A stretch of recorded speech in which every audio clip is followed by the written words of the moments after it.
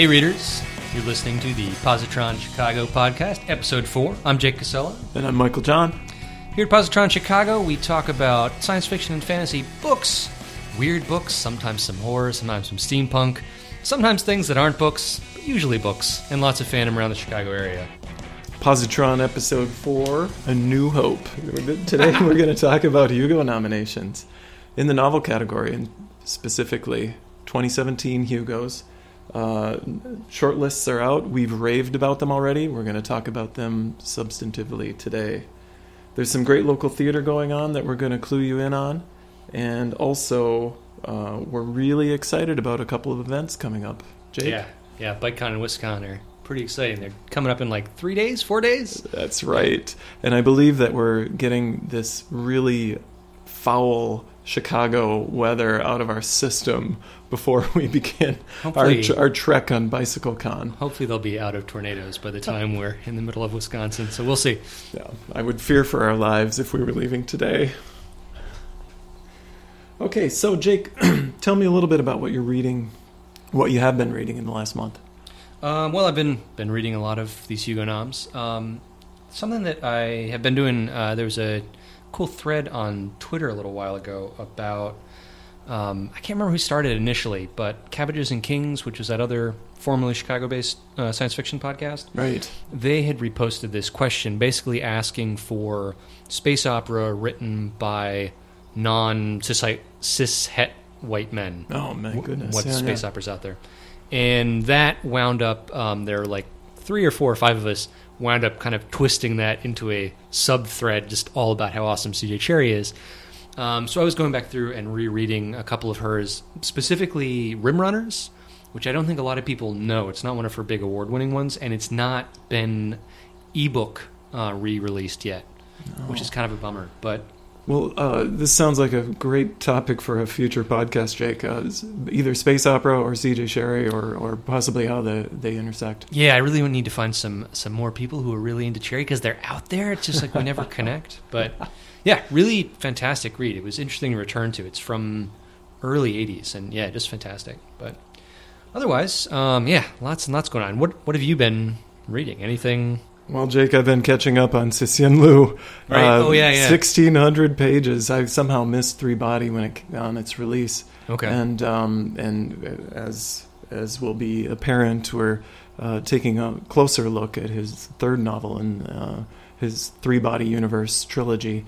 And so I had some backlog of it's a chunk of change. to catch up on. So that's that and the other Hugo novels for review this episode have really kept me busy. Okay. As my family, my suffering wife and children would attest to, I think in the last month or so. Yeah, nice.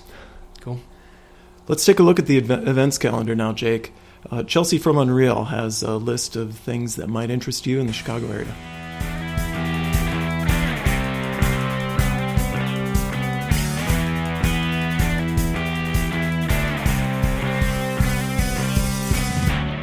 Hey, howdy, hey. This is Chelsea Fittiman, host of Unreal Open Mic, here with the scoop on some upcoming events. We've got something for everybody, so buckle in. Feminist and social justice-centered science fiction convention Wiscon returns to Madison, Wisconsin for its 41st outing, running from May 26th through the 29th. China Mieville won't quite be talking genre, but you may still want to catch him discussing his newest book, October, The Story of the Russian Revolution, at University Church on May 27th and the Seminary Co-op Bookstore on May 28th, both located in Hyde Park. On June 8th, Anderson's Bookshop in Naperville hosts the Epic Reads Tour, featuring YA authors Joel Charbonneau, Kimberly McCrate, Julie Murphy, and Evelyn Skye. On June 10th and 11th, Cake, the Chicago Alternative Comics Expo, returns to Lakeview Center on Halsted, boasting a slew of independent comics artists, zine creators, and printmakers from across the country, the internet, and the world. Also June 10th and 11th is the annual Printers Row Lit Fest, an outdoor literary festival that gathers hundreds of authors and booksellers along Chicago's storied Printers Row in the South Loop. Among many on- and off-site points of interest for the speculative fiction reader at the fest, you can catch Cory Doctorow in conversation with Chicago author Mary Robinette Coal on Sunday morning at the Jones College Prep South Auditorium. If live fiction's more your thing, be sure to check out these upcoming genre-friendly reading and performance series. Tuesday Funk on June 6th at the Hop Leaf in Andersonville, the Gumbo Fiction Salon on June 8th at the Galway Arms in Lincoln Park, Bad Grammar Theater on June 16th at Volumes Book Cafe in Wicker Park, Strange or Die on June 19th, also at Volumes in Wicker Park, and of course, Unreal, a fiction-focused experimental open mic on June 20th, when we'll celebrate our 1-year anniversary at Shuba's in Lakeview. Details on these events and many more at positronchicago.com, plus miscellaneous events as they come up via Positron's Facebook page.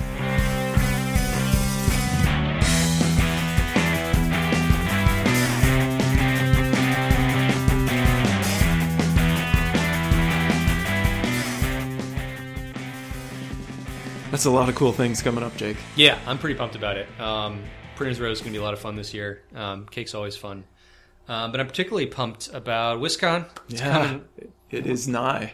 It is coming right up on us. I mean, it's like tomorrow, it feels like to me. Actually, by the time this podcast comes out, it will almost be tomorrow. So. Two great featured guests. We've got Amal Al-Motar, and we've got Kelly Sue DeConnick. And at Think Galactic, we just read some material from both of those artists and authors. And it's going to be a really, really great slate. Their programming is out. They've published it, and it just looks fantastic. Yeah, I always really enjoy the guest of honor speeches, and I'm really curious to hear El Motar because I just have found her very insightful, everything I've read by her, so I'm curious to see what she says. And I'm especially curious about DeConnick because I feel like with a person who works in comics, you don't get them speaking to you as directly as much. But she seems like someone who has a lot to say, so I'm curious to hear that. Yeah.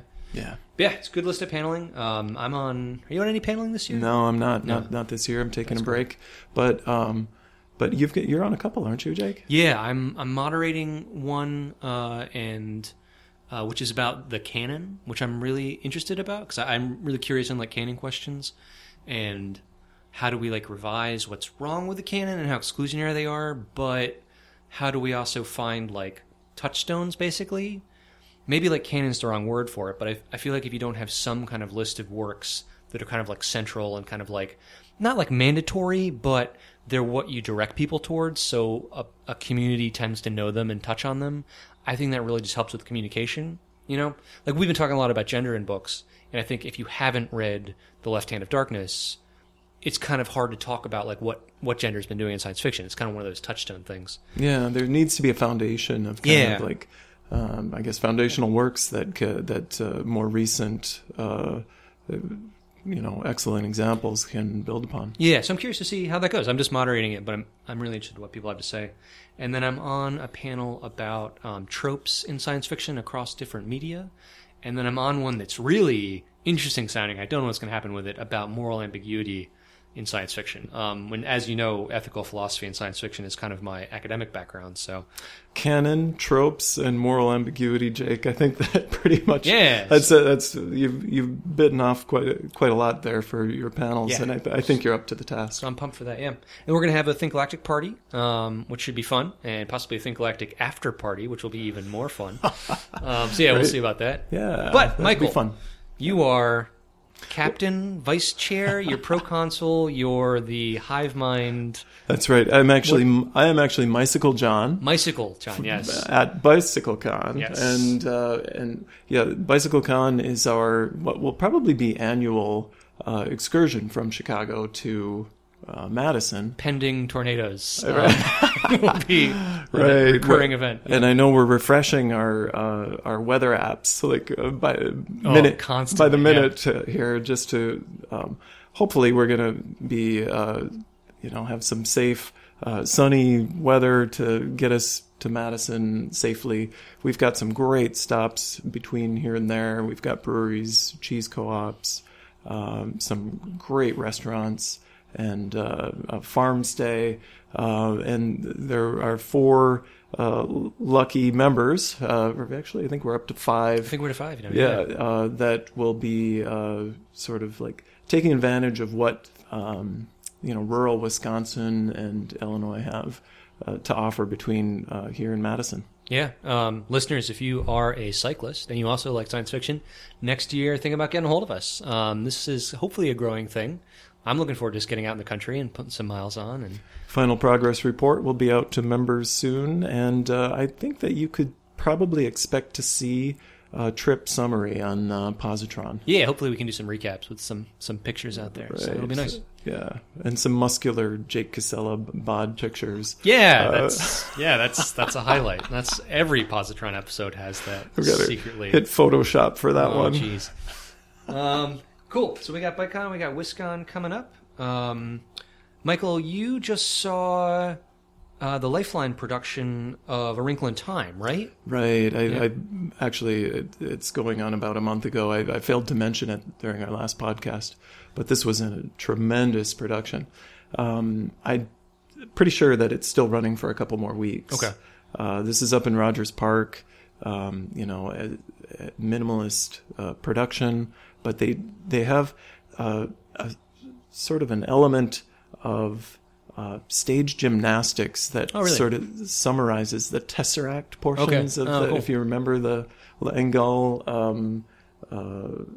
prose that and ideas of the Tesseract and how they get like the different dimensions and things like that. Sort of like wormhole travel from one planet to another. Oh, cool. And it's actually really, really interesting. Is that a kid-focused show or just more like kind of kid-friendly show? Or definitely kid-friendly. My children enjoyed.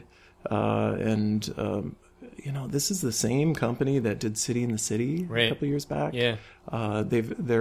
They do a lot of great genre productions, and the production value is really top-notch. Cool. And the venue is also amazing. Yeah. It's a brick building. It really is top-notch. I also saw, speaking of kids' theater, I saw that Edge of Orion is doing, I think it's a remount, because I feel like they did this before, but I'm not positive. They're doing a stage adaptation of Terry Pratchett, doing Guards. Yeah. Which I think Guards is like probably the funnest intro great for the kids. To at least one thread of those. So yeah, that's going on. I'm not sure when that starts. It starts this summer. I'll put the links up on the site. So awesome. And Jake, I couldn't help but notice you've been back to Otherworld.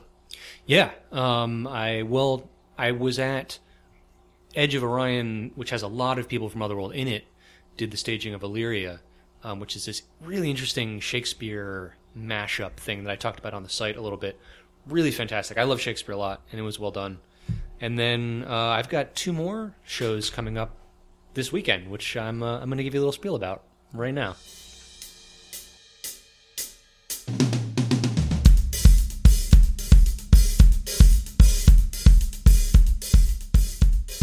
The new Millennium Theater show, The Incredible Hank, is a romping, spoofy superhero tale. In the hero-saturated city of San Diego, Hank's goal of living out his life as a regular office worker, despite his amazing strength, is derailed when supervillains attack his building. Hank, you're a super? What? No. What? Yes, you are. No, I'm not. Yes, you are. You just threw that ice guy across the room and you just defenestrated the Alpine Lion. What? It means you chucked him out of a window. I saw it. This is a goofy, high-energy, over-the-top production. If a fast-forward stage version of Dr. Horrible or The Tick sounds like a good idea to you, you should definitely check this out. It's playing at the Royal George Theatre until June 24th. The jokes are non-stop, there's some really good use of simple puppetry in AV, and the audience was cracking up the entire time. Now it's time for you to... Also, hey, not a sidekick, okay? Okay. I'm my own thing. I'm so sorry. Don't be! It's important. Dr. Mentor. I'd also highly recommend that speculative fiction lovers in Chicago check out Otherworld Theater's new production, The Rogue Aviator.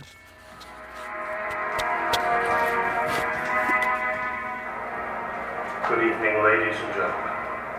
As Major General of the Fighting Aces, it is my honor and great pleasure to welcome you as new citizens to the city of Olympus.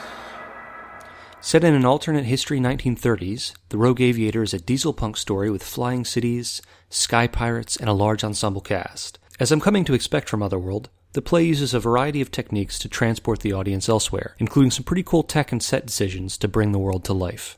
You're in my sights, Flying Ace, and you are through. Do you hear me? Through! Hello, Skywolf. May I have this dance? Oh, McLeod, I was hoping you'd stop by. Boss, be careful. Initial scans indicate he has upgraded his equipment since the last time you dispatched. Roger that, Mabel. These new country may be in working order. Should be, boss. Be careful. Lots and lots to recommend here. Lavish world building, a script with some interesting subtleties, good stage combat, and some memorable characters and performances. Oh, and there's a nice retelling of the Sword of Damocles, which is always a plus.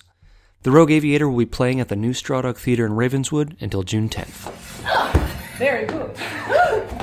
Gotta hand it to you. And you. Oh, thank you. Maybe we ought to take a break. Agreed. Swords up on 3. All right, 1, 2, 3.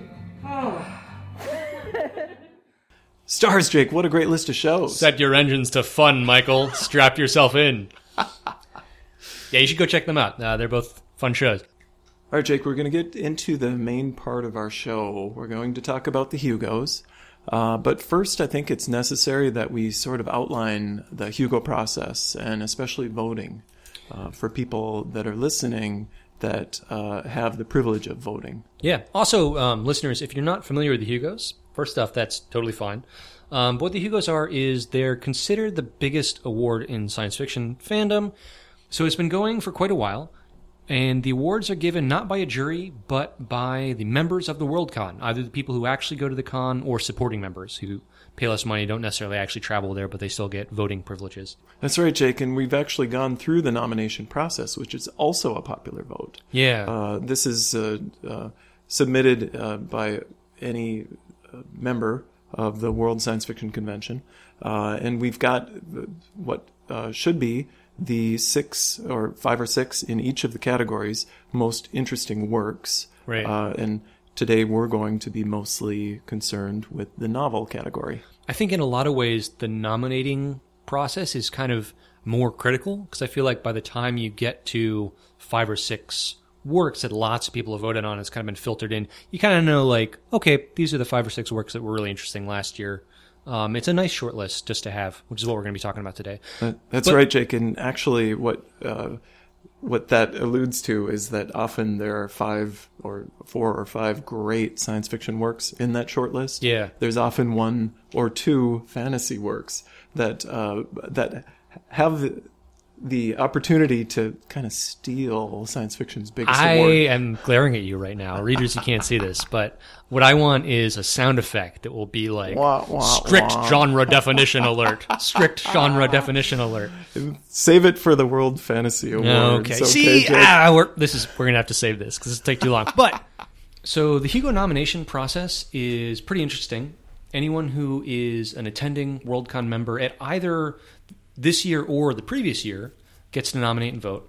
And the nominating process has some really weird, interesting, invisible math connected to it now that help prevent some of these block vote problems we've been seeing, where relatively small groups of voters were able to organize and kind of completely dominate some of the categories, which we saw a couple times. Really weird, unexpected. They weren't breaking any rules, but they were kind of breaking the spirit. They've kind of fixed that, it looks like, at least this year. That's right, Jake. And actually, it's really important to remember that it is possible to vote a no award for any given category in the Hugos. Right. If it's probably a good vote if you feel that there's an unworthy or a set of unworthy works in a category, to place the no award category just above those. Yeah. So one of the things that the Hugo Award is kind of known for, and it's become kind of important in the last few years, is if the voters as a whole decide that there isn't something in a category that can kind of like bear the mantle of the Hugo and stand up to the kind of works that have got it before, the no award vote's actually a good thing. So if the Hugos give out a bunch of no awards in a given year, that's not necessarily a bad thing. That's this kind of positive gatekeeping thing of like, we want to keep this award meaningful. And if for whatever reason, there could be lots of weird reasons, there's nothing in that particular category that's kind of up to snuff that year, the no award's a totally fine vote. And that's right, Jake. And 2016 had several categories won by no award. Yeah, I think 2015 too, right? A couple couple, yeah. We're going to take a quick break, and then we're going to come back. We're going to go through these 6 novels. I'm going to go ahead and say I think they're all fairly wonderful novels. There's some we're probably going to argue about a little bit. It's a great year, Jake. It's a great year. Great year to be at WorldCon. We're going to take a quick break, and we'll be right back.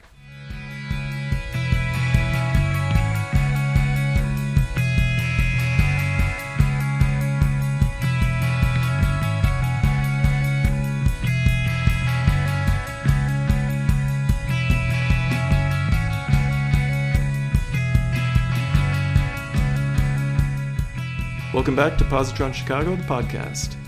We're going to get into it now. We're going to start talking about the novels that make up the 2017 Hugo novel category. Yeah, so it's a really cool-looking list.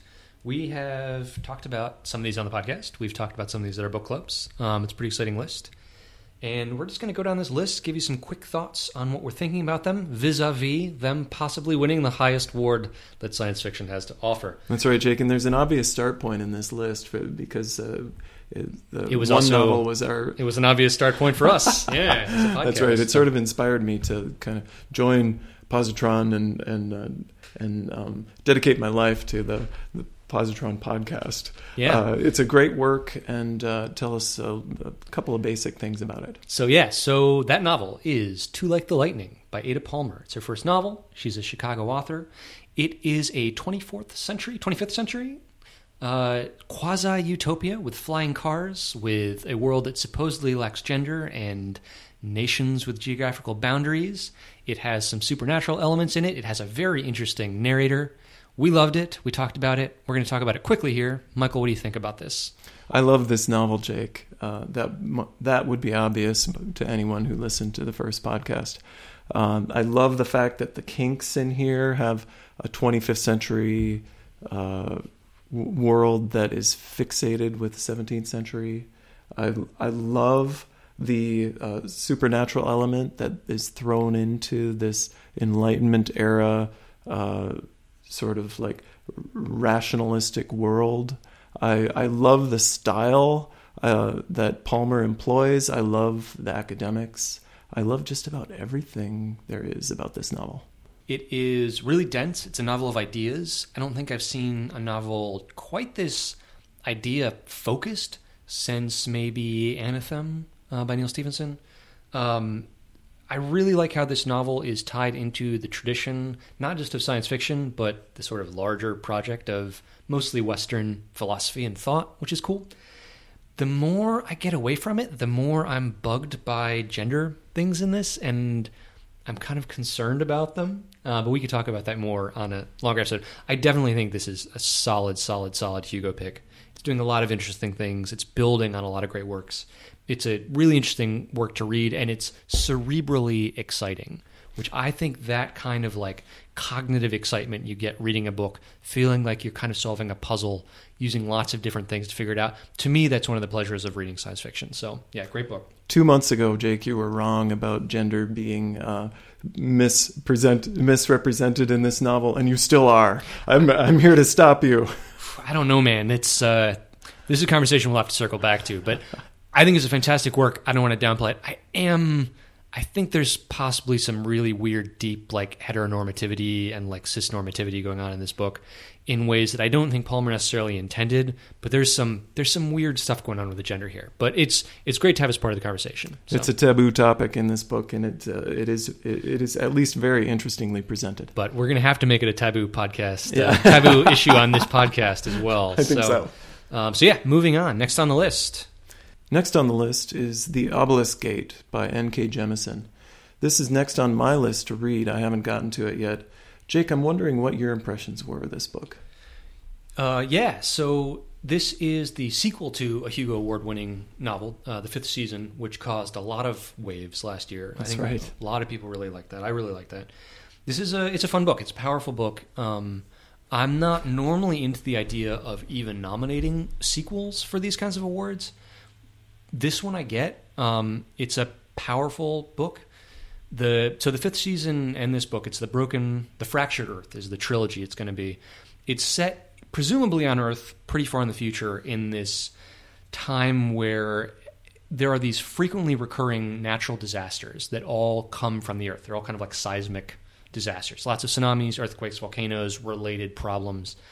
And there are these people with this power to control basically earthquake events. They're called origins. Okay.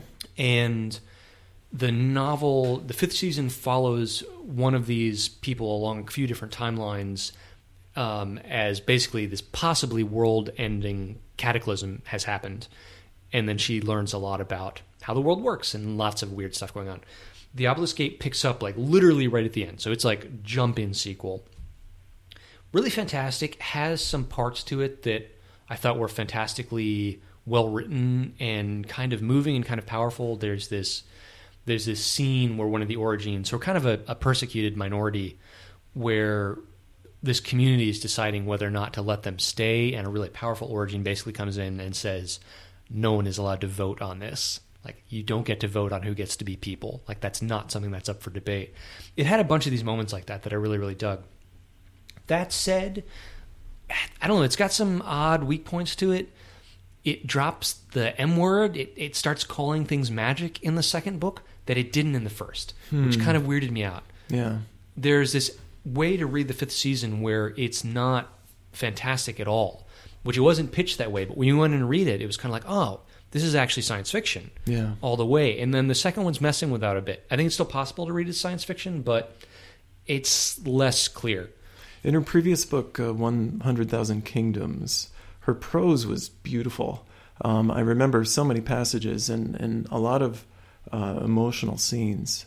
It sounds like she does a lot of that with this work too. Yeah, it's really good. It has some stylistic stuff that I think worked a lot better in the first one in terms of experimentation, some stuff with the second-person voice that I don't think worked quite as well here, but still a super, super powerful work. I'm glad to see it on the list.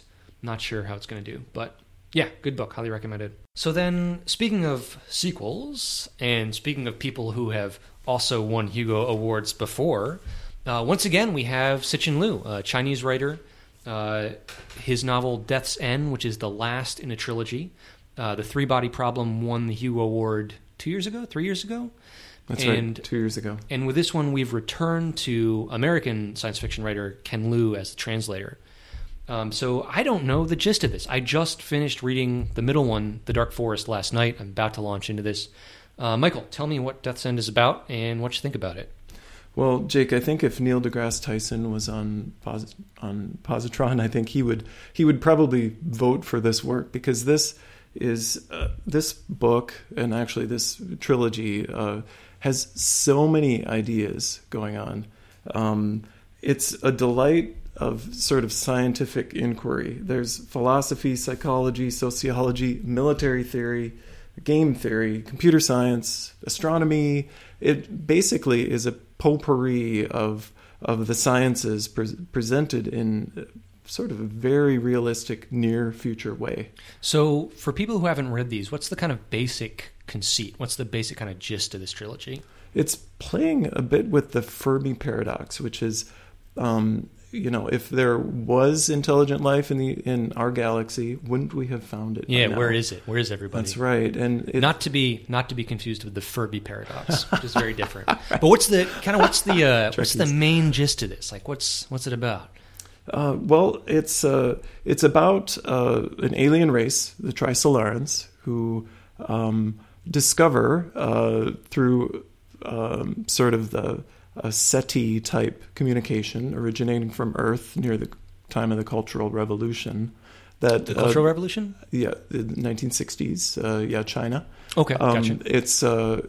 It basically details the sort of like realistic interstellar travel and interaction of this alien race with a fertile sort of ground for alien invasion of Earth. They're coming to kill us all, right? That's right. Main plot? Okay. And there's some big ideas that are included here, like sulfons, which is basically an expansion of a proton, and etched so that essentially there's the Trisolarans have the ability to sort of observe just about any going on Earth, and other big concepts like axioms of cosmic sociology, which is really sort of reminiscent of Harry Seldon and psychohistory from Isaac Asimov's Foundation novels. See, that's interesting because I was thinking of it more in terms of really pessimistic modern writers like maybe Peter Watts in Blind Sight, because it's kind of grim, at least in the first two. I haven't got to the last one. Oh, gosh. Death's End actually takes us to grimmer territory than the first two. It seems like Death's End would be a happy thing if it were getting rid of death. But.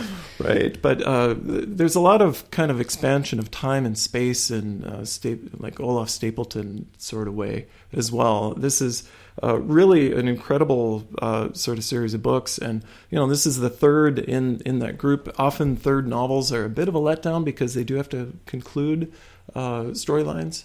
I think that's possibly true here. Okay.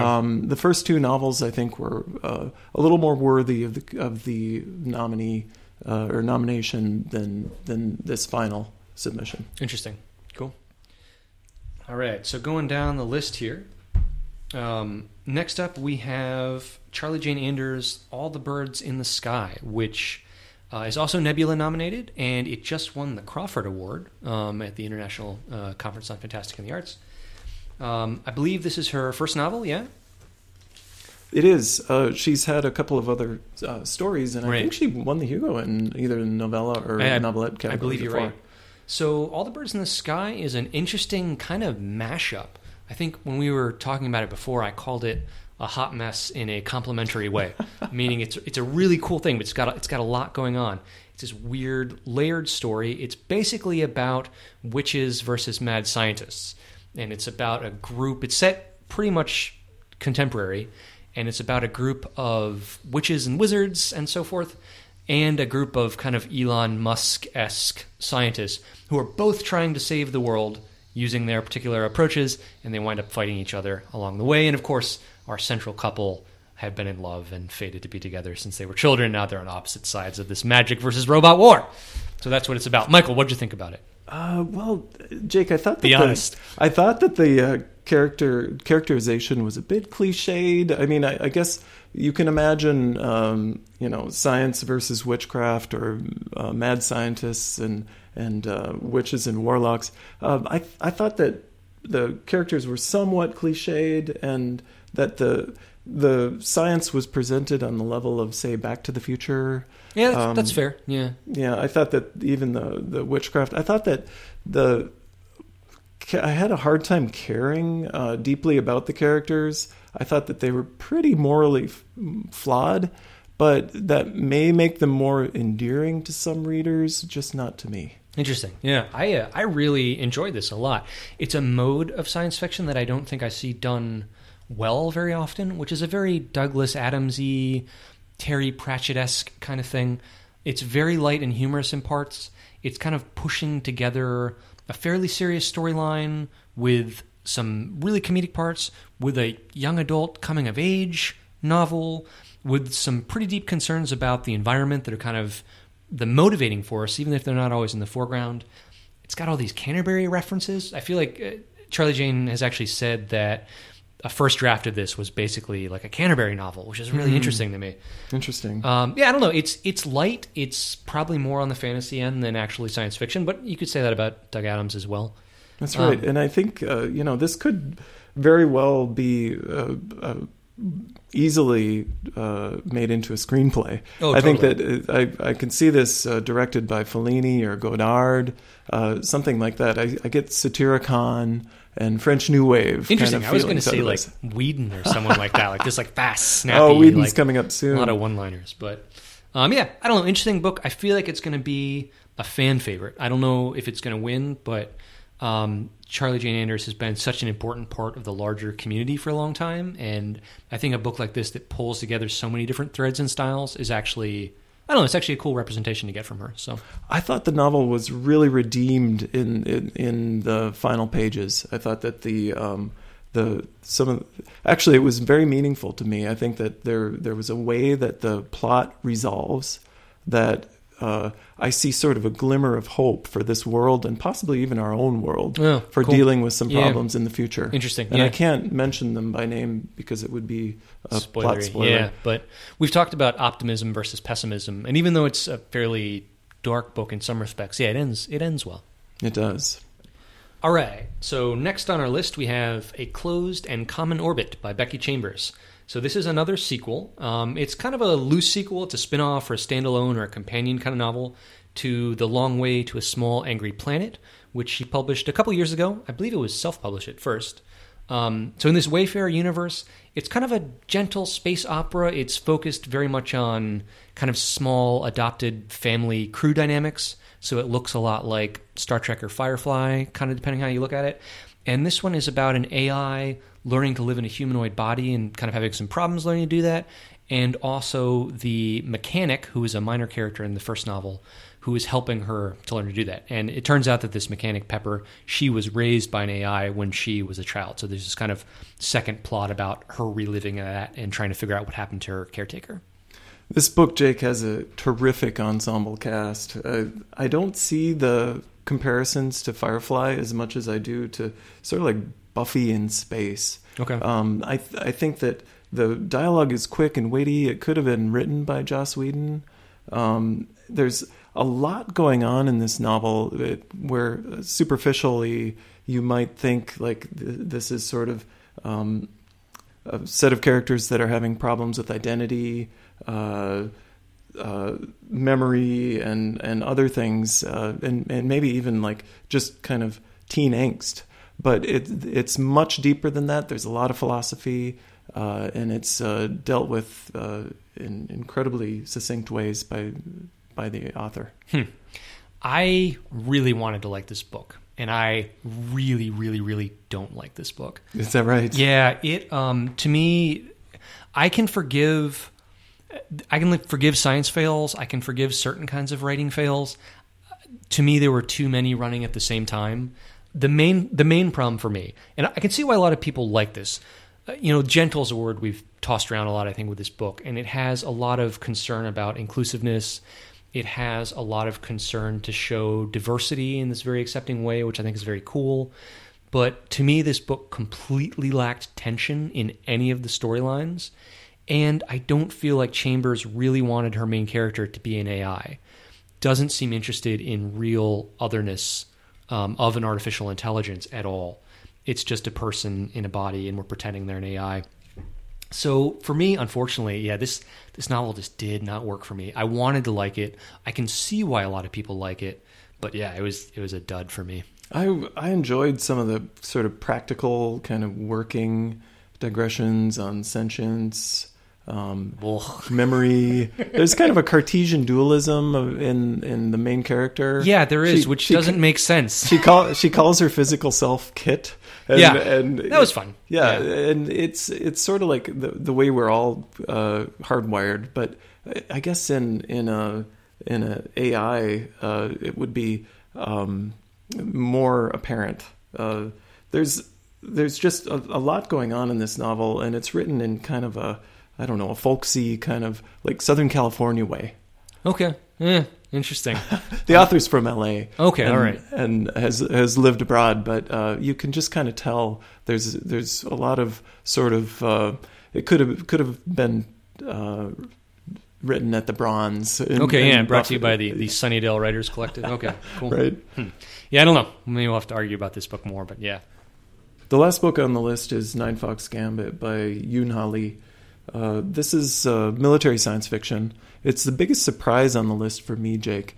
It involves sort of a lot of military theory, a young soldier who's gifted at number theory, and a personality download, and sort of there's a lot of religion involved, kind of a lot of mathematics, a lot of military theory, and it's kind of a big novel of ideas. And it's really one of the most amazing works I've read in the last couple of years. What did you think about it, Jake? Yeah, I mean, I really liked it. We saved it for last on our list because I know we were both really impressed with it, but we hadn't really talked about it yet on the podcast. Yeah, I thought it's really cool. It's interesting. The plot of this is really very simple. If you strip off everything else about it, it's about this big, powerful empire that has to go fight some heretics that are trying to break away. And in the midst of that, the general they send to fight it has this long-burning revenge thing that we slowly figure out. But the way it works is these exotic effects, and it feels a lot like fantasy. I think a lot of fantasy readers could just hop into this and not at all be, out to sea. The effects that they make feel like magic rituals, and it creates these really surreal kind of violence. These bombs that turn people into carrion glass, and you can eat them and you get their memories. These amputation guns. Yeah. Gross.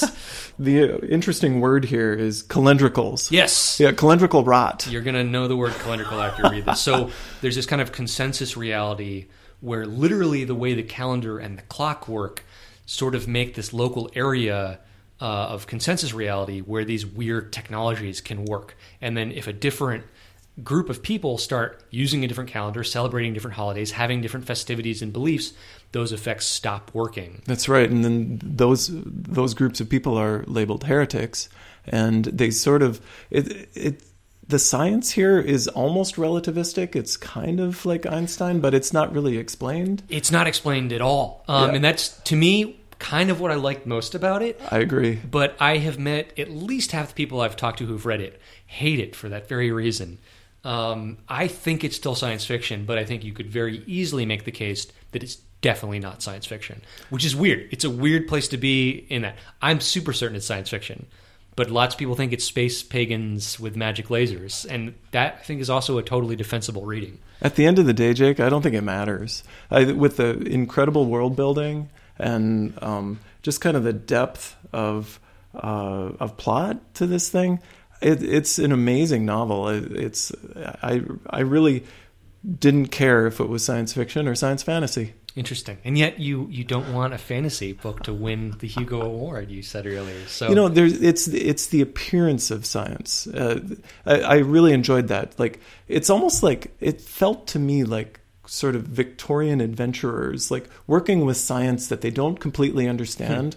Because a lot of these military sort of like constructions sort of get out of control, and they're sort of unexpected effects. It's okay. like it's like Orson Scott Card's Ender's Game on steroids. Okay, I could see that. Yeah, one of the things I thought was interesting about it was that it seems like a very definitely gender neutral future to me.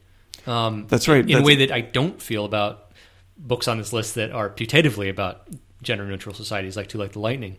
This really feels like it's a society that doesn't actually care about gender. Another thing that I really enjoyed was the sort of like impending servitor. There's kind of a robot sort of servant class. And it's like super in the background. That's right. And it's sort of like you can sort of tell that there's a quiet revolution going on. Very quiet, very polite revolution happening. Yeah. All of these things are so subtle. And this is possibly the most literary novel on the list. And it's identical. I'll fight you.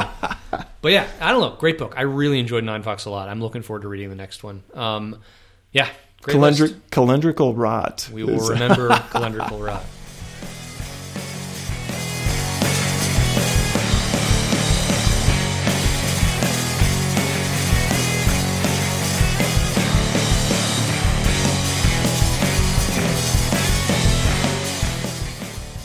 That's our list. So we've got 6 books. I'm looking down the list here. Some interesting things, I think, about Hugo's as a whole this year.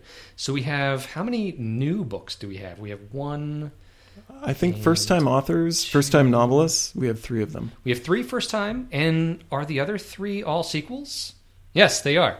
Yeah, interesting. So we've got 3 first-timers, 3 all sequels, and we have no white men on the list this year on the Hugos. Incredible diversity here in the short list for the novel category. I was trying to find someone put up on Twitter or Tumblr this list of kind of like benchmarks in Hugos over the years. Like first time a woman was nominated, first time a woman won, first time a person of color was nominated, first time a person of color won. And it's pretty darn bleak until you get like towards almost to the 90s, really. And as you know, the last 10 years or so have been really good. They've become a lot more inclusive and diverse. To see a list like this, I think we're seeing an inflection point on a logarithmic curve here. Yeah, totally. I think it's interesting. I think that fills me with a lot of hope for the genre, and that there are so many young writers on here. I mean, these are all fairly young writers. Usually, I feel like if you look at the Hugos as a whole, like through the years, they tend to go kind of like mostly to established mature writers with a few like kind of young rising stars. This is like all young rising stars. Really, except for Jemison, I think it's hard to say that any of these people are really like firmly cemented yet. And Jemison's still, a very young writer and still just getting going. So Cixin Li is actually a very established writer in China, but as far as from the West's perspective, he is brand new. 2 years ago is very famously the first translated work to win the Hugo in the novel category. Interesting list. There's some very, very, very approachable books here and some books that are a lot harder to approach. I think All the Birds in the Sky and A Closed and Common Orbit and probably The Obelisk Gate are, I think, pretty easy for people of a lot of different reading backgrounds to jump in and enjoy. But then we have, Nine Fox Gambit, which has these really interesting stylistic controls, To Like the Lightning, which is just dense as a neutron star and full of ideas and really weird stylistic effects. It's interesting to see those kind of juxtapositions going on the same short list. What do you think about this list overall, Michael? What jumps out at you? Well, the three new authors on this list are the most remarkable aspect to this short list for me. In fact, it's difficult for me to actually rank them, and my ballot will probably reflect this. That I'm not really sure how to rank them first to third, but as we explained earlier in the podcast, it often doesn't matter which one gets the highest rank. The fact that I will probably assign each of the three new authors a number is a vote for each of them. And they're all very deserving. It's a really interesting list. So we have been avoiding arguing about genre definitions, and we're not going to get into it too big. But something I will point, as I look down this list, is that in all honesty, I think only Death's End and A Closed and Common Orbit would I die on the hill of them being science fiction for sure. Right? You can make the strong argument that To Like the Lightning isn't solidly science fiction because it includes extremely supernatural, extremely magical elements. The Obelisk Gate might be epic fantasy. It drops the word magic for the powers that the Origins are using. All the Birds in the Sky has magic in it. It's got witches and wizards, and they're using real magic for sure. It's not code word for science. And then Nine Fox Gambit, like we said, I enjoy the reading that is all science fiction, and it's it's extremely advanced technology that looks like magic to us. But I think you can also make the really strong case that no, it's magic in space. So it only leaves us with two that are definitely science fiction, which is interesting. And you seem to have thoughts about that, Michael, and I want to know what they are. Well, I think it's a nice spectrum when you look at them sort of as a continuum of the state of science fiction today, or at least the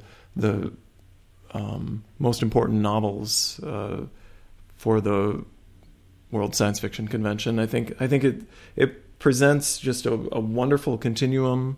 There's no sort of, on the flip side of the coin, there's no staunchly fantasy work here either. So each of the books present kind of a hybrid between, with the notable exceptions of Death's End and A Closed and Common Orbit. Right. Sure. They all are sort of inclusive of both science fiction and fantasy elements. Yeah, I mean, I think that kind of points to the way the genre is spreading. Not just, I mean, we're excited that there are so many diverse authors on here, but besides that kind of diversity, that the genre itself is moving in different directions and kind of exploring what the boundaries of the field actually are. So I think that's interesting. I think that's pretty cool. Great list. I haven't decided how I'm going to rank these. It's tough for me. I really think, you know what, here's what I'm going to do. I'm going to go through and pitch all of them as the winner, because I think To Like the Lightning is this groundbreaking, dense, extremely referential, very thoughtful. It's placing itself on a continuum. All this stuff is behind it.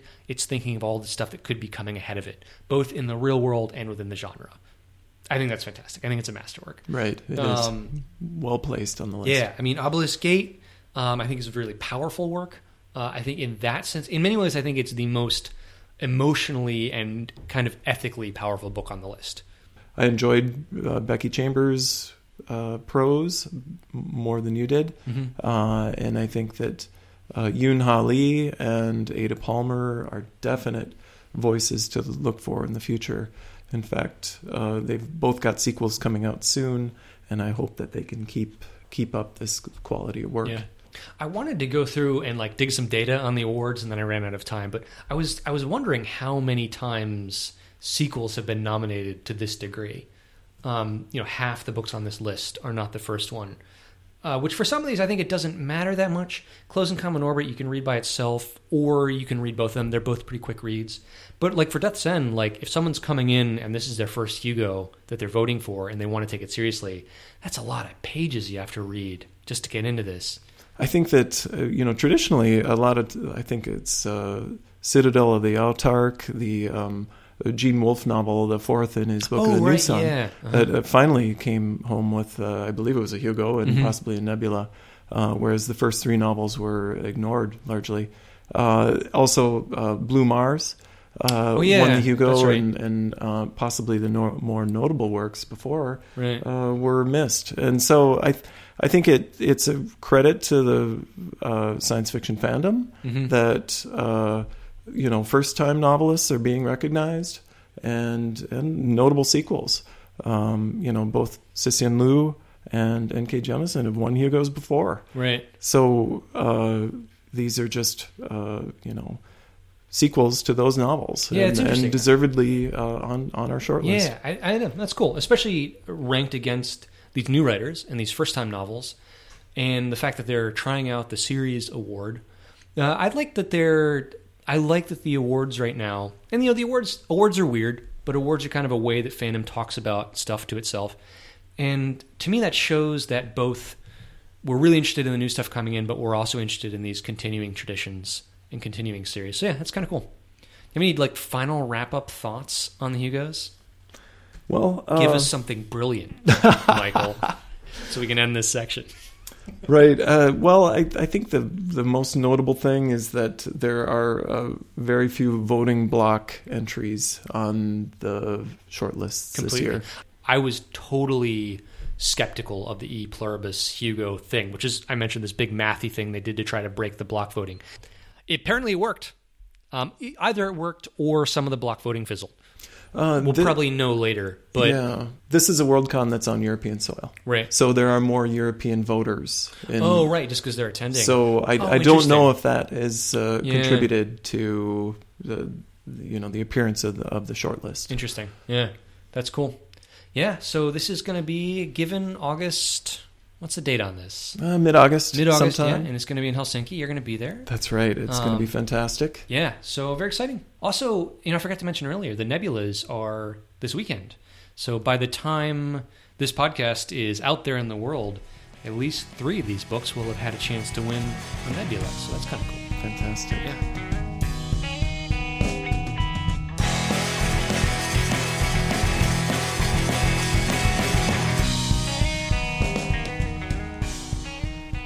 Okay, that's our show. Thanks for listening. Next time, we'll be talking about some of the highlights from Wiscon and our cycling adventures getting there. And we may be in touch on some of the other Hugo categories as well. If you like our show, please consider leaving us a rating, comment, or review wherever you listen. It really helps spread the word, especially on iTunes. We'd appreciate it. Our events reader this time was Chelsea Fittiman from Unreal. Unreal is a fiction-focused, genre-friendly, open mic that meets at Shuba's Tavern in Lakeview. Find out more at facebook.com/UnrealChicago. Thanks to the New Millennium Theater Company and Otherworld Theater for inviting us to their productions. New Millennium's The Incredible Hank is playing through June 24th at the Royal George Theater. You can find ticket info and more at nmtchicago.org. Otherworld's Theater's The Rogue Aviator is playing through June 10th at the New Straw Dog Theater. Ticket info and more at otherworldtheater.org. And that's theater with an R-E. As always, big thanks to Pelafina for generously providing all of our music. You can find out about their upcoming shows at facebook.com/Pelafina Band. And you can listen to all of their tunes at pelafina.bandcamp.com and pay whatever you want for downloads. If you'd like to find out about science fiction and fantasy book clubs, check out our webpage at positronchicago.com. We've got a constantly updated events calendar, meeting notes, book reviews, and more. Questions, comments, want to be on the show? Find us on Facebook or Twitter, or drop us a line at positronchicago@gmail.com. Hey, also, congratulations to Charlie Jane Anders for winning the Nebula Award for Best Novel for All the Birds in the Sky. Also, congratulations to Amal El-Motar. She won the Best Short Story from the Nebulas for Seasons of Glass and Iron, which Think Galactic just discussed. And we're looking forward to hearing her talk at Wiscon. All right, thanks, readers. Take care. Don't wait for me to weather the storm. Don't wait for